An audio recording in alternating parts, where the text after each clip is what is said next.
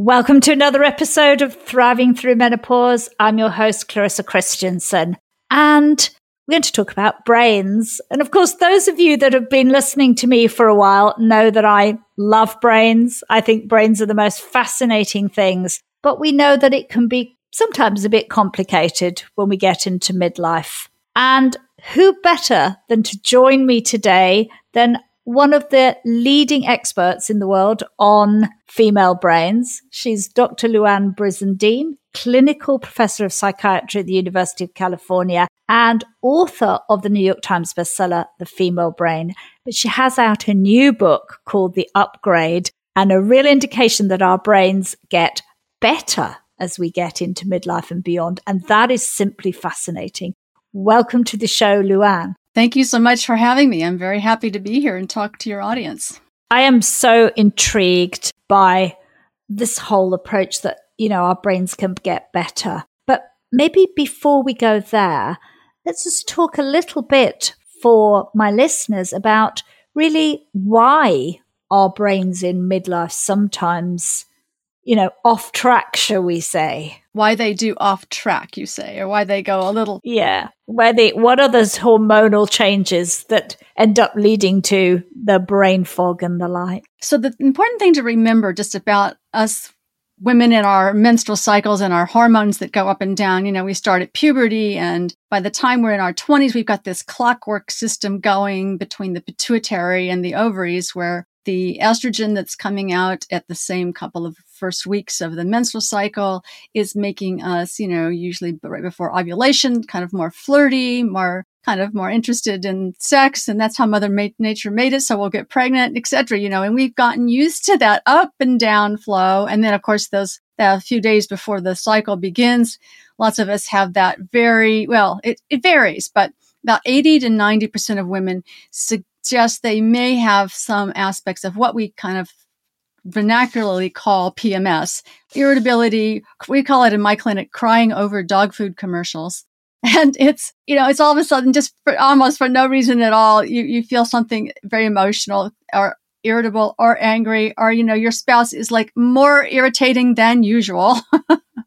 We get a little habituated to that by the time we're, in our 20s and 30s. And then, of course, between the age of 36 and 42 for women, that clockwork that goes on between, the communication between the pituitary and the ovary starts to sort of fray and get a little bit of lack of communication, not because anything's going on in the brain, but because something is going on in the ovary, which is our eggs are starting to run out. So the egg follicle, of course, is what makes our estrogen, what makes our hormones. And when that supply decreases, poof, pretty soon it will be gone, but not before a lot of Sturm und Drang that happens before that. So between the ages of 42 and 52, the time that I like to call in my new book, I like to call it the transition phase, because anyway, I think perimenopause isn't like an old term, but at any rate, it is that phase between 42 and 52 when that system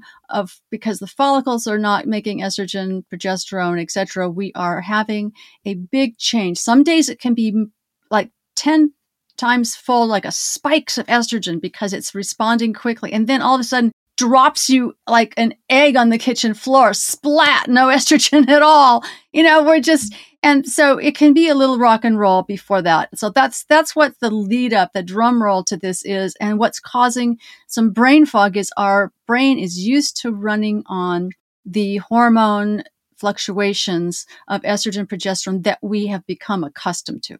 Yeah. So it really is these big highs and lows. And is it the differences as well between progesterone and estrogen, but there can be quite big differences between them too? There are quite big differences. And another thing that I think isn't well known is, Clarissa, that we end up having many cycles in that 10 year, the last 10 years in that transition, many cycles where there is not ovulation, and we call it anovulation. And actually this was done looked at in a very large study in Sweden, like probably 20 years ago, where the They just took like most of the female population and they decided to test how many months of the year they ovulated. And they found out even in your fertile years, you're not ovulating at least one cycle out of the year 12 of the year. And then after 42 to 52, you may not be ovulating actually for maybe 2, 3, 4, sometimes 5 months out of the year. When the reason that's important for us to know is that if you do not ovulate, you don't make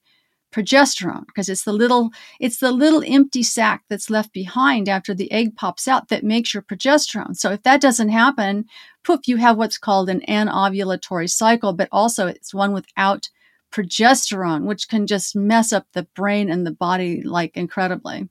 Yeah, I mean, if I'm right, progesterone is one of those sort of soothing, calming hormones in the body. Yes, that's the progesterone. Progesterone has gotten a bad rap.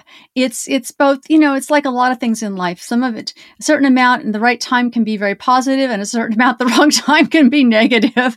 In my field, we used to call progesterone psychiatric poison because of what it would do to you at the end of the cycle, because it wasn't really understood for a lot of years about what happens. Remember, so if anybody knows that progesterone metabolizes in our brain in our body into a compound called, it's a very long name, but we have a short, nice name for it, ALLO, called allo, and it's short for allopregnanolone. But allo, ALLO, basically goes and hits all of those receptors in our brain that Valium hits. So it makes it very calming like. So that's why we call in my field that progesterone is also the Valium of the brain, is because this allo that is the breakdown product of progesterone makes that. So think about when you don't have a cycle that's ovulating and you don't have any progesterone, that usual calming effect is gone. And but also what happens at the end of the cycle with the PMS is because all of a sudden progesterone stops right before your period, so you can shed the lining of your uterus, but it stops, progesterone just stops and starts to be, there is no allo in the brain. So it's almost like you're in Valium withdrawal that last day of before your period starts, making you irritable and crabby and tearful. So it is that special magical compound called allo that's causing that. Yeah, so that's definitely that sort of edginess. Yeah, and women suddenly say things like, I'm just sitting here in the bathroom at work just crying and I don't know why. Yes, exactly. Or it's like fingernails on the chalkboard when something happens that, is irritating to you, or your boss or somebody at work, another coworker. It's just like, or your spouse, somebody that, maybe they annoy you occasionally, but it's not quite like, I can't take this another minute. No, or it's you've kept it in all day and then you come home and the smallest thing, your child has left all the unwashed dishes and you go completely off the deep end and everybody's head swiveling at home wondering what went down. What's up with mom? I think they just learned to duck and cover, Clarissa. They duck and cover. They do, definitely. But then there's also estrogen, isn't there? And I mean, that has a huge number of receptors in the human brain. And obviously, if that's in decline, which it is during these midlife years, what impact does that have on our ability to function emotionally and also from a cognitive perspective? So let's contrast it to what's happening in the cycles in our 20s and 30s, when that estrogen. So let's think about, so we call day one of bleeding of your period is called day one of your menstrual cycle. Okay. So from day 1 to day 14 is usually that period for ovulation. Then what happens is the estrogen during those 14 days is going up and up as the follicle makes more and more and more. And that 2 to 4 days before ovulation, it's at its peak. And what the estrogen in the brain is doing, you're becoming more verbally acute. I always tell my female graduate students, be sure to schedule your oral exams on those 2 days before ovulation, and you become, they've done studies where women dress a little flirtier, they dress a little sexier, maybe a little more lipstick, whatever it is for you that's like, a kind of come hither, they get a little more interested in sex. So that sort of activation that estrogen does when it's on the incline, our brain, so that's just an example of what it's doing in the brain as it's climbing to higher and higher levels. And it has more purposes, obviously, than just making us kind of more horny and more verbal and more flirty, but it gives you an idea, a little snapshot of what's happening in the brain from estrogen. And when that goes down, in the kind of the transitions between 42 and 52 are different times of the cycle, that is just less of that fuel to the brain that causes us to be more flirty, verbal, etc. So that's just, we can contrast it if you want to some of the things that happens during the transition. So in many ways, would we say that we're becoming a little bit more withdrawn? We don't speak as much. That women sometimes talk about that. They don't feel as social as they used to. Yeah, I think that what happens is that we're not looking to get pregnant. I mean, Mother Nature is not wanting you to, at the age of 51 or 52, at least for most women, that's not a time when you're looking to have another baby or a baby. It's like, it's not like that's the time when you're, anyway. So it's the time when you're maybe going a little more internal, a little more quiet, a little of the busyness and rock and roll of the younger stages isn't going to naturally just happen to you. So that's a quieter phase. And the brain fog piece of it can also come a bit if you're not used to the change. And that's why the brain has to sort of get used to it. And a lot of the women that come to my women's mood and hormone clinic are at a stage where they're really needing their brain to be focusing a lot. And since your group likes to hear the brain parts of it, our little area in the brain that is very, very affected by estrogen, that is one of our major memory processing areas, called the hippocampus. It's not the hippopotamus, it's the hippocampus. So that's how I used to remember it. Not the hippopotamus, but the hippocampus. It's a little area. If you put your index fingers right in over the top of your ears into the brain by about an inch on each side, there they are. The two of them are just right there. And so they are having a good time with estrogen, just processing every little memory that comes in, helping your memory system. And when the estrogen goes very low, that isn't working as fast as it used to be in terms of the estrogen effects on your memory and processing. So that's a bit of the brain fog story. Yeah. And so if you're not as verbal and you're not processing your memory, maybe it's not so surprising that you don't get the words out in meetings, that you don't remember, like I did, where I parked my car in a very large car park with a IKEA trolley and a very cross 9-year-old. Yes, I know. It's like that's when you wish you had one of those, like, on your cell phone, you have the Find My Phone thing. You wish you had a Find My Car. Yeah, definitely. That is so true. But this doesn't last, does it? I mean, and that's very much the focus of your new book, The Upgrade, that, we don't stay, as you said, in these kind of brain foggy emotional states forever. There is a shift that's positive. What is it that makes that shift happen? So it's basically just getting used to the lower levels that are going to be more consistent and not the rock and roll of the up and down, crashing waves on the shore of the hormonal cycle during the month. And even if you're going to be put on hormone replacement therapy, which is, it's going to be something that's going to be, for most women, it's consistent. You're not going to have it, the estrogen level is going to be the same every day, either in the pill or the patch or whatever it is, that's kept consistent. And if you're not going to go on something and you're just going to, you will become consistently very, very low. Of course, some women are going to need some because they have problems with their bones, and there's lots of reasons, and their brain too. That I have women that need to take some at a level for who knows how long. But at any rate, you can see that estrogen is a really pivotal piece of what our brain needs to function, and it does like to have a more consistent level, and that's one of the reasons that I think we get better and better, more focused, less anxiety, less of this brain fog as we pass over the transition into what I call the upgrade. So once you're going into the upgrade, which, the upgrade kind of starts at age like between 49 and like 55, you're going into the upgrade, which is a beautiful, wonderful time of like not having the rock and roll of the erratic hormones. And you're going to be in a stage where all of a sudden it's amazingly how much more patient you become. Yeah. Isn't that interesting? We don't have that edginess where there's a sort of a sense of calm, but we also become a lot feistier, don't we? We start to speak up a lot. Yes, I think that there's, those of us women who are like, we're raised in the feminist movement, we came up in our professions, all the kind of things that we did, and we were used to being as, in our professions, like it or not, we were sort of the second sex, and we were the people that were taught to kind of keep our mouths shut. And also kind of in the mating, dating, sexual game, it's like, there's this, I think, okay, let's just say it. Women tended in those years to kind of bow to men a little bit more, or not all women, but, we learned to kind of bite our tongues or hold your peace, right?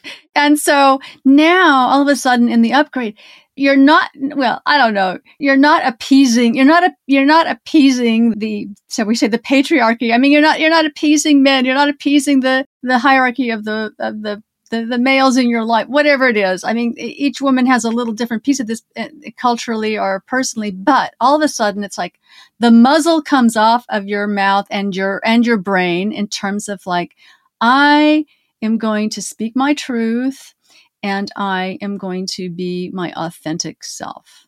Yeah, definitely. And I think that can be quite shocking, can't it, for the males in our life who are used to us being quite nice, quite compliant, putting them first. Suddenly, we're not quite so friendly. Right. I think it's Mother Nature. I mean, we're not trying to find the best sperm. No, that's true. We are not trying to mate or please another person. And we get a little less sort of, I think caring's maybe a harsh word, but we don't put other people first all the time anymore, do we, Luann? No, I think there's a feeling of, okay, I've given at the office, I've given at home, I've given with the kids, you've squeezed all of your blood, sweat, and tears out to, all of your heart, all of your kindness, all of your caretaking.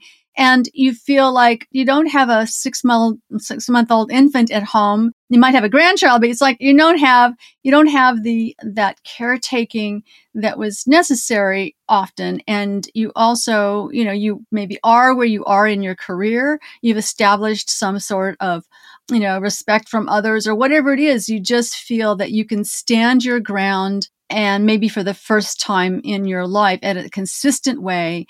And standing your ground is not going to cost you, and that you are not going, it's not going to, and that even if it costs you something, you are willing for the sake of your own authenticity to be able to say your piece. Yeah, and I think that I've noticed that myself. I'm sure I wasn't ever quite that compliant, but now I'm much more forthright. And my husband goes, you can't say that. And I said, well, I'm going to say it because it needs to be said, or I tackle issues differently. And you're right. We're not trying to attract a mate or to please people in the same way, which can in itself lead to some tensions in our relationships, can't it? I think it can lead to tensions in our relationship, yes. However, I think that also means that some things that have been needing to be resolved and haven't been resolved, and, some areas in which your toes have been being stepped on for maybe years or even decades, all of a sudden your toes are not getting stepped on anymore. And, it's not that you're going to become a mean, nasty, the B word, so you're going to be, you're going to try really, it's just like you, and it's not like you're going to stop your caretaking. It's not going to, there's the people you love are still the people you love, and you would lay down in front of a semi truck for them. You would still do all of that. So it's not all of a sudden you just become really, really selfish. It's just that you need to speak your piece and you are willing to do so. And it's about time. Yeah, that's really well summed up. It's time for us to, be our authentic self. One of my or things that you said earlier, should I say, Luann, is this sense of being calmer. Because anxiety is real, isn't it, for women going through this midlife hormonal changes? The calmness that comes with the upgrade is very surprising and very welcome to most of us women, very welcome. And I think that this roller coaster of the monthly hormones keeps you kind of your anxiety up, on your toes, and on kind of more of a hyper alert. There's a feeling after the transition and into the When you need mealtime inspiration, it's worth shopping Kroger, where you'll find over 30,000 mouth-watering choices that excite your inner foodie. And no matter what tasty choice you make, you'll enjoy our everyday low prices, plus extra ways to save, like digital coupons worth over $600 each week. You can also save up to $1 off per gallon at the pump with fuel points. More savings and more inspiring flavors make shopping Kroger worth it every time. Kroger, fresh for everyone. Fuel restrictions apply. Save big on brunch for mom, all in the Kroger app. Get 16-ounce packs of flavorful Angus 90% lean ground sirloin for $4.99 each with a digital coupon. Then buy 2, get 2 free on 12 packs of delicious Coca-Cola, Pepsi, or 7-Up, all with your card. Shop these deals at your local Kroger today, or tap the screen now to download the Kroger app to save big today. Kroger, fresh for everyone. Prices and product availability subject to change. Restrictions apply. See site for details. Great that you start to get that feels like smoother waters, and you can count on that. You're not always a little hormonally off balance. You're steady Eddie. Yeah, and it is really interesting, because I think we feel quite, as you said, through all our lives, from quite maybe in our 20s or even earlier, this sort of roller coaster. And like we're juggling a lot of balls, we multitask a lot, don't we? You know, the multitasking that's required in our younger years for a lot of us women would be something that's a little bit close to torture sometimes. But anyway, we're doing it, but it causes a lot of stress and anxiety and insomnia, or just like you never feel rested, on and on. So that multitasking takes a toll on our brain circuits that causes us to, probably not be as creative, or not be at our best, or not be able to go inward and have a peaceful moment to think about what's the right next thing for you to do, both for you and the situation. You often don't even have time to pause for that when you're multitasking. And as you probably know, Clarissa, in the brain, the concept of multitasking has been shown to be that if you're holding two things in your brain at once, if you think of the frontal lobes, or the two lobes of your brain, you can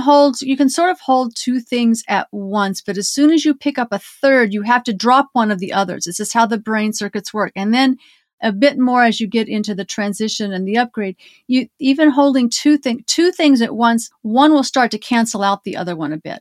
So it's something that has been thought of as a decrement in some ways as we get older. But however, there is this really wonderful flip side of that, where you're training yourself that you need to stay focused on one thing at a time.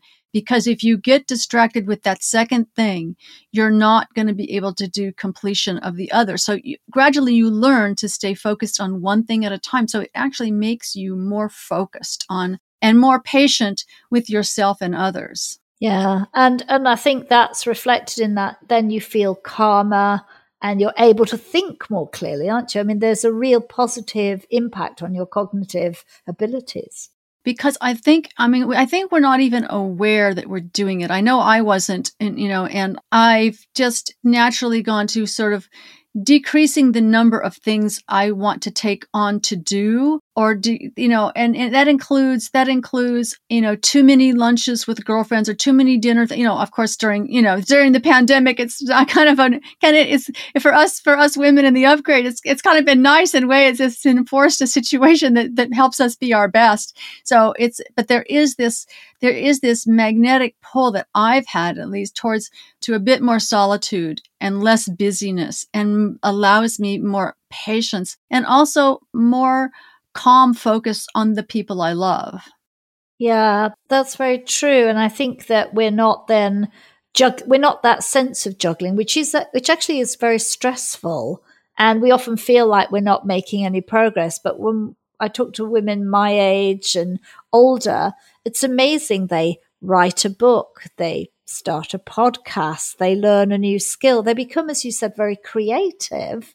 And we all are, I think, at that age, probably because we're not switching. The brain's not having to switch all the time, and probably achieve very little or achieve some things, but actually takes us longer. I think it takes us longer, but it also makes the quality of our product, whatever it is, the quality of our life when we're juggling too many things is very poor. We have a very poor quality of life. So one of the reasons I called this book The Upgrade is because I think that your quality of life gets upgraded. It's really your quality of life that gets upgraded as you pass through this transition.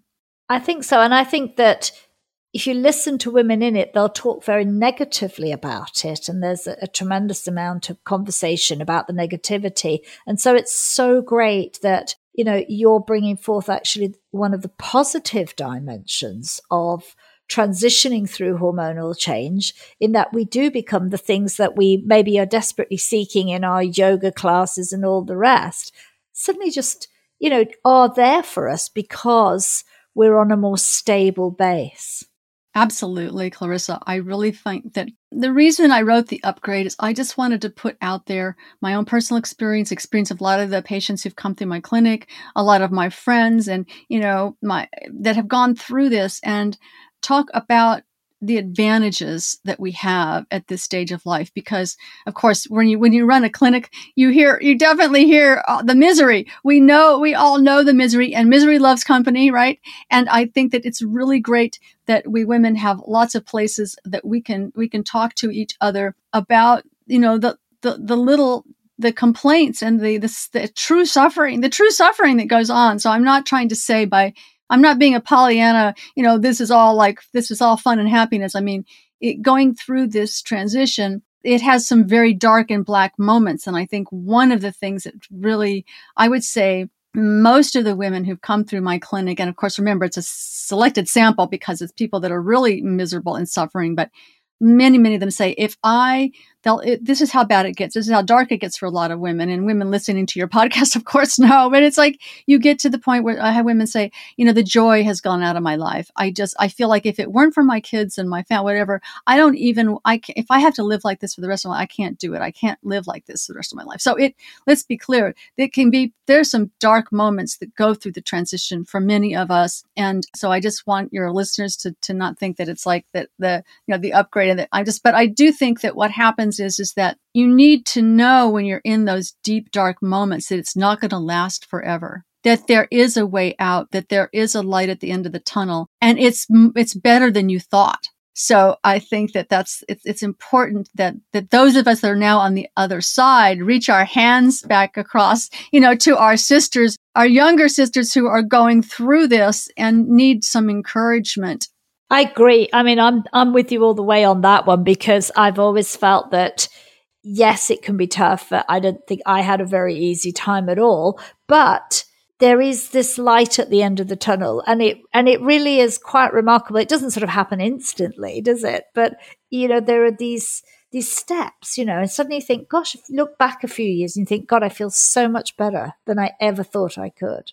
It's great. And I think that, I don't know if you've noticed this too, Clarissa, but my relationships with other people, even family members, not all the family members, but even some family members where things have been kind of not so good for a lot of years, you know, and I didn't sort of have the time and attention in some ways, but now that I do, some of those have improved my relationship with what used to be difficult relations that I had with various family members have gotten better. Not all of them. I'm still working on a bunch of them. I'm still hopeful for some of them. It's, you know, I'm not giving up yet. So I think that a lot comes, you know, there's this thing about this phrase some people use, like, you got to stick around long enough for the miracles to happen. That's very, very true. We definitely do. And they can happen. But one of the things we did talk about in that vein is, of course, that for some women who develop brain fog, they get a concern about dementia, and dementia is real, isn't? I mean, I know my mother died of dementia, so I know that it is a real and debilitating impact. And some women worry when they get brain fog that that's the start of dementia. Oh, yes, Clarissa. I've had so many women that the desperate phone call to the clinic was like, I don't know what I'm having. Somebody said I should come, but I just feel like I'm ready to go into Alzheimer's. My mother died of Alzheimer's, and I know I have it now. You know, it's all of a sudden it's a 911 call, or at least in the States we call it, like, you know, an emergency call to the doctor. But so that is very, very common. And the brain fog you get during the transition, it's not, there are a few small percentage that have what's called the genetic type of Alzheimer's that runs in their family that may start getting symptoms during the transition. So that's a separate, very, very tiny group, but you feel as if you can't remember your word. You can't find a word. And I think that you can't remember the word, like all of a sudden you can't remember the word for toaster. Or something really basic that's you're looking at it right in front of you, and you just all of a sudden you start to spin out of control. Oh gosh, this is the beginning of dementia. And it's not. And the brain fog, the hormonal rock and roll that's going on, jerking that area, that the hippocampus, not the hippopotamus, the hippocampus in your brain around because of the changes in the hormones, is what's causing that for most women. And it's not dementia. So I think it's really important to say that it's something that when you get through the transition into the upgrade, that won't be happening to you anymore. No. And women can do quite a lot today, can't they, to protect their brains long term against dementia? So there's a lot, as you know, people that are paying attention to this, especially people who've had a family member like you, Clarissa, that died of dementia. You watch all the brain research that's coming out, and there's no magic pill yet, right, for that. It's not like if you have high cholesterol, you can go take an anti-cholesterol medicine, So the world of heart disease is way further along than the world of brain dementia and brain illnesses. So we haven't, let's be clear, we're working on it, but we haven't gotten there yet. So in the meantime, what do we know and what can you do that's actionable? Well, what I tell women is that one of the biggest things for causing the dementia process in the brain we've discovered is something called, inflammation.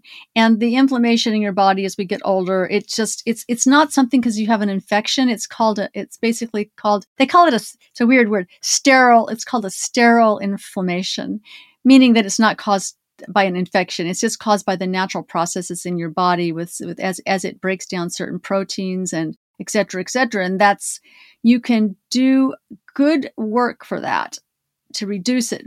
Often dietary is one of the big things that's being focused on now in all the research. So that eating that kind of a Mediterranean diet, where you have as much fruits and vegetables as you can and low amounts of red meats, etc., will be those kinds of things that most of us already know. So that's a helpful thing. And if you're not doing that already, and stop smoking is really bad for this inflammatory process in your body and brain. And, the alcohol issue is that, alcohol really does interfere with transmission in your brain. So it's bad for your body, bad for your brain, bad for your liver, bad for your brain. Anything that's bad for your heart or your liver is also bad for your brain. So that part of the story is, I think that sleep, really having restful sleep, deep sleep every night.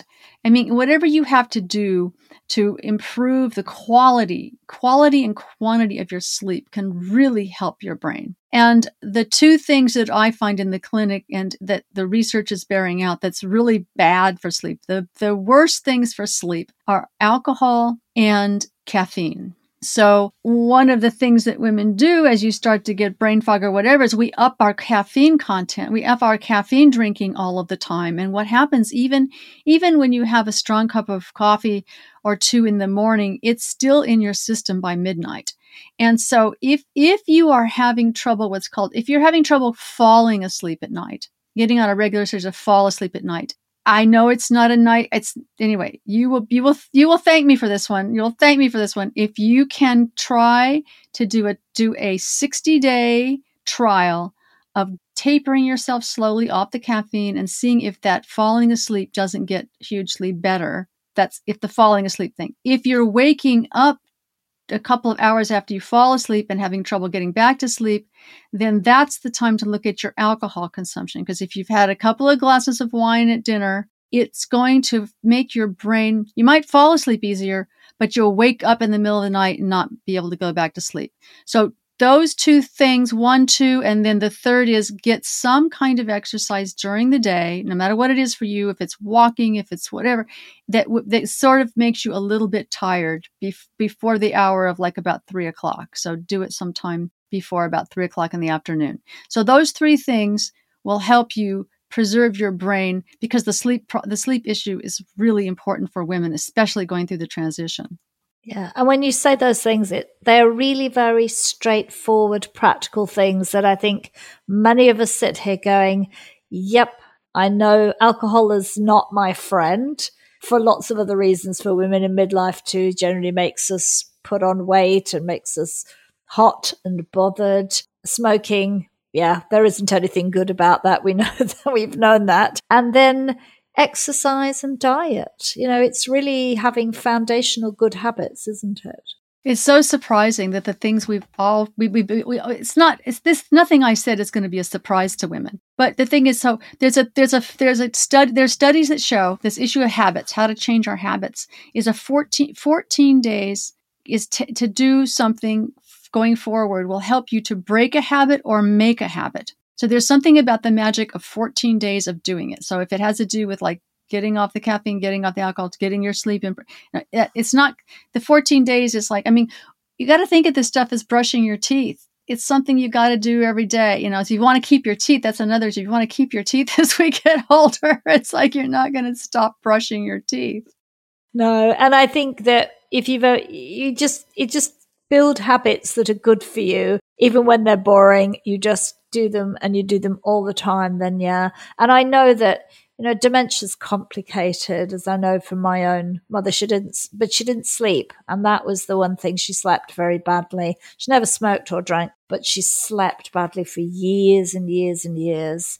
And I'm sure that had an impact on that. And I know it's not like brain fog because I've seen it. So I would concur with you that you see brain fog, you've forgotten something. Someone with dementia, it's very different altogether.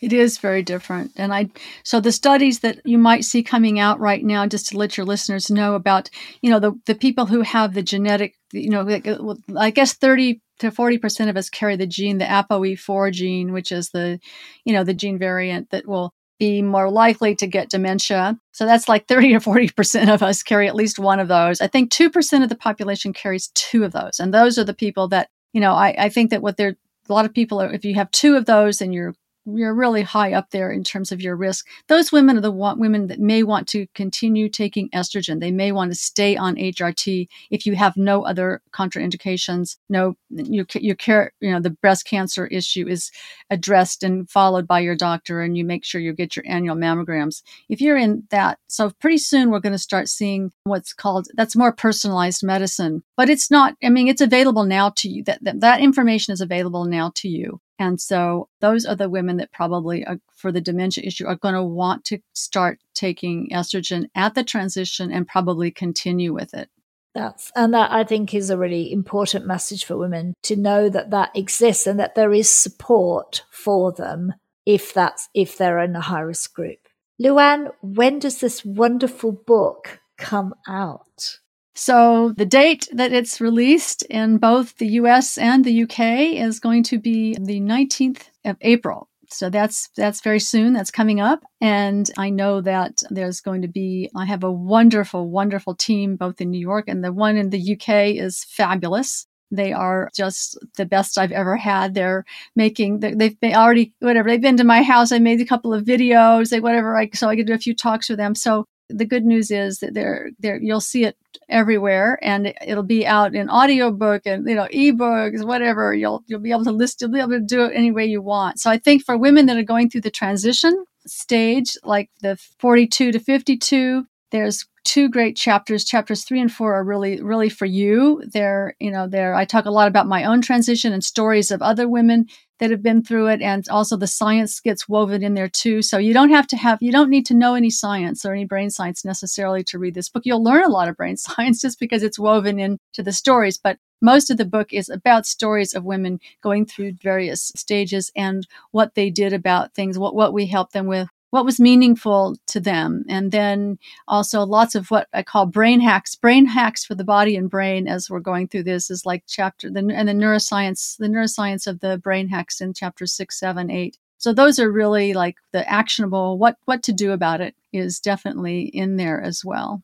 That is super exciting. We'll obviously have this released just before your book comes out so that my listeners, I would get onto this, and I want to look at the hacks because I'm excited too, even though I'm on the other side and my brain is definitely upgraded. Luann, I want to thank you so much for coming on the show and sharing your depth of knowledge and your passion for female brains. Thank you so much.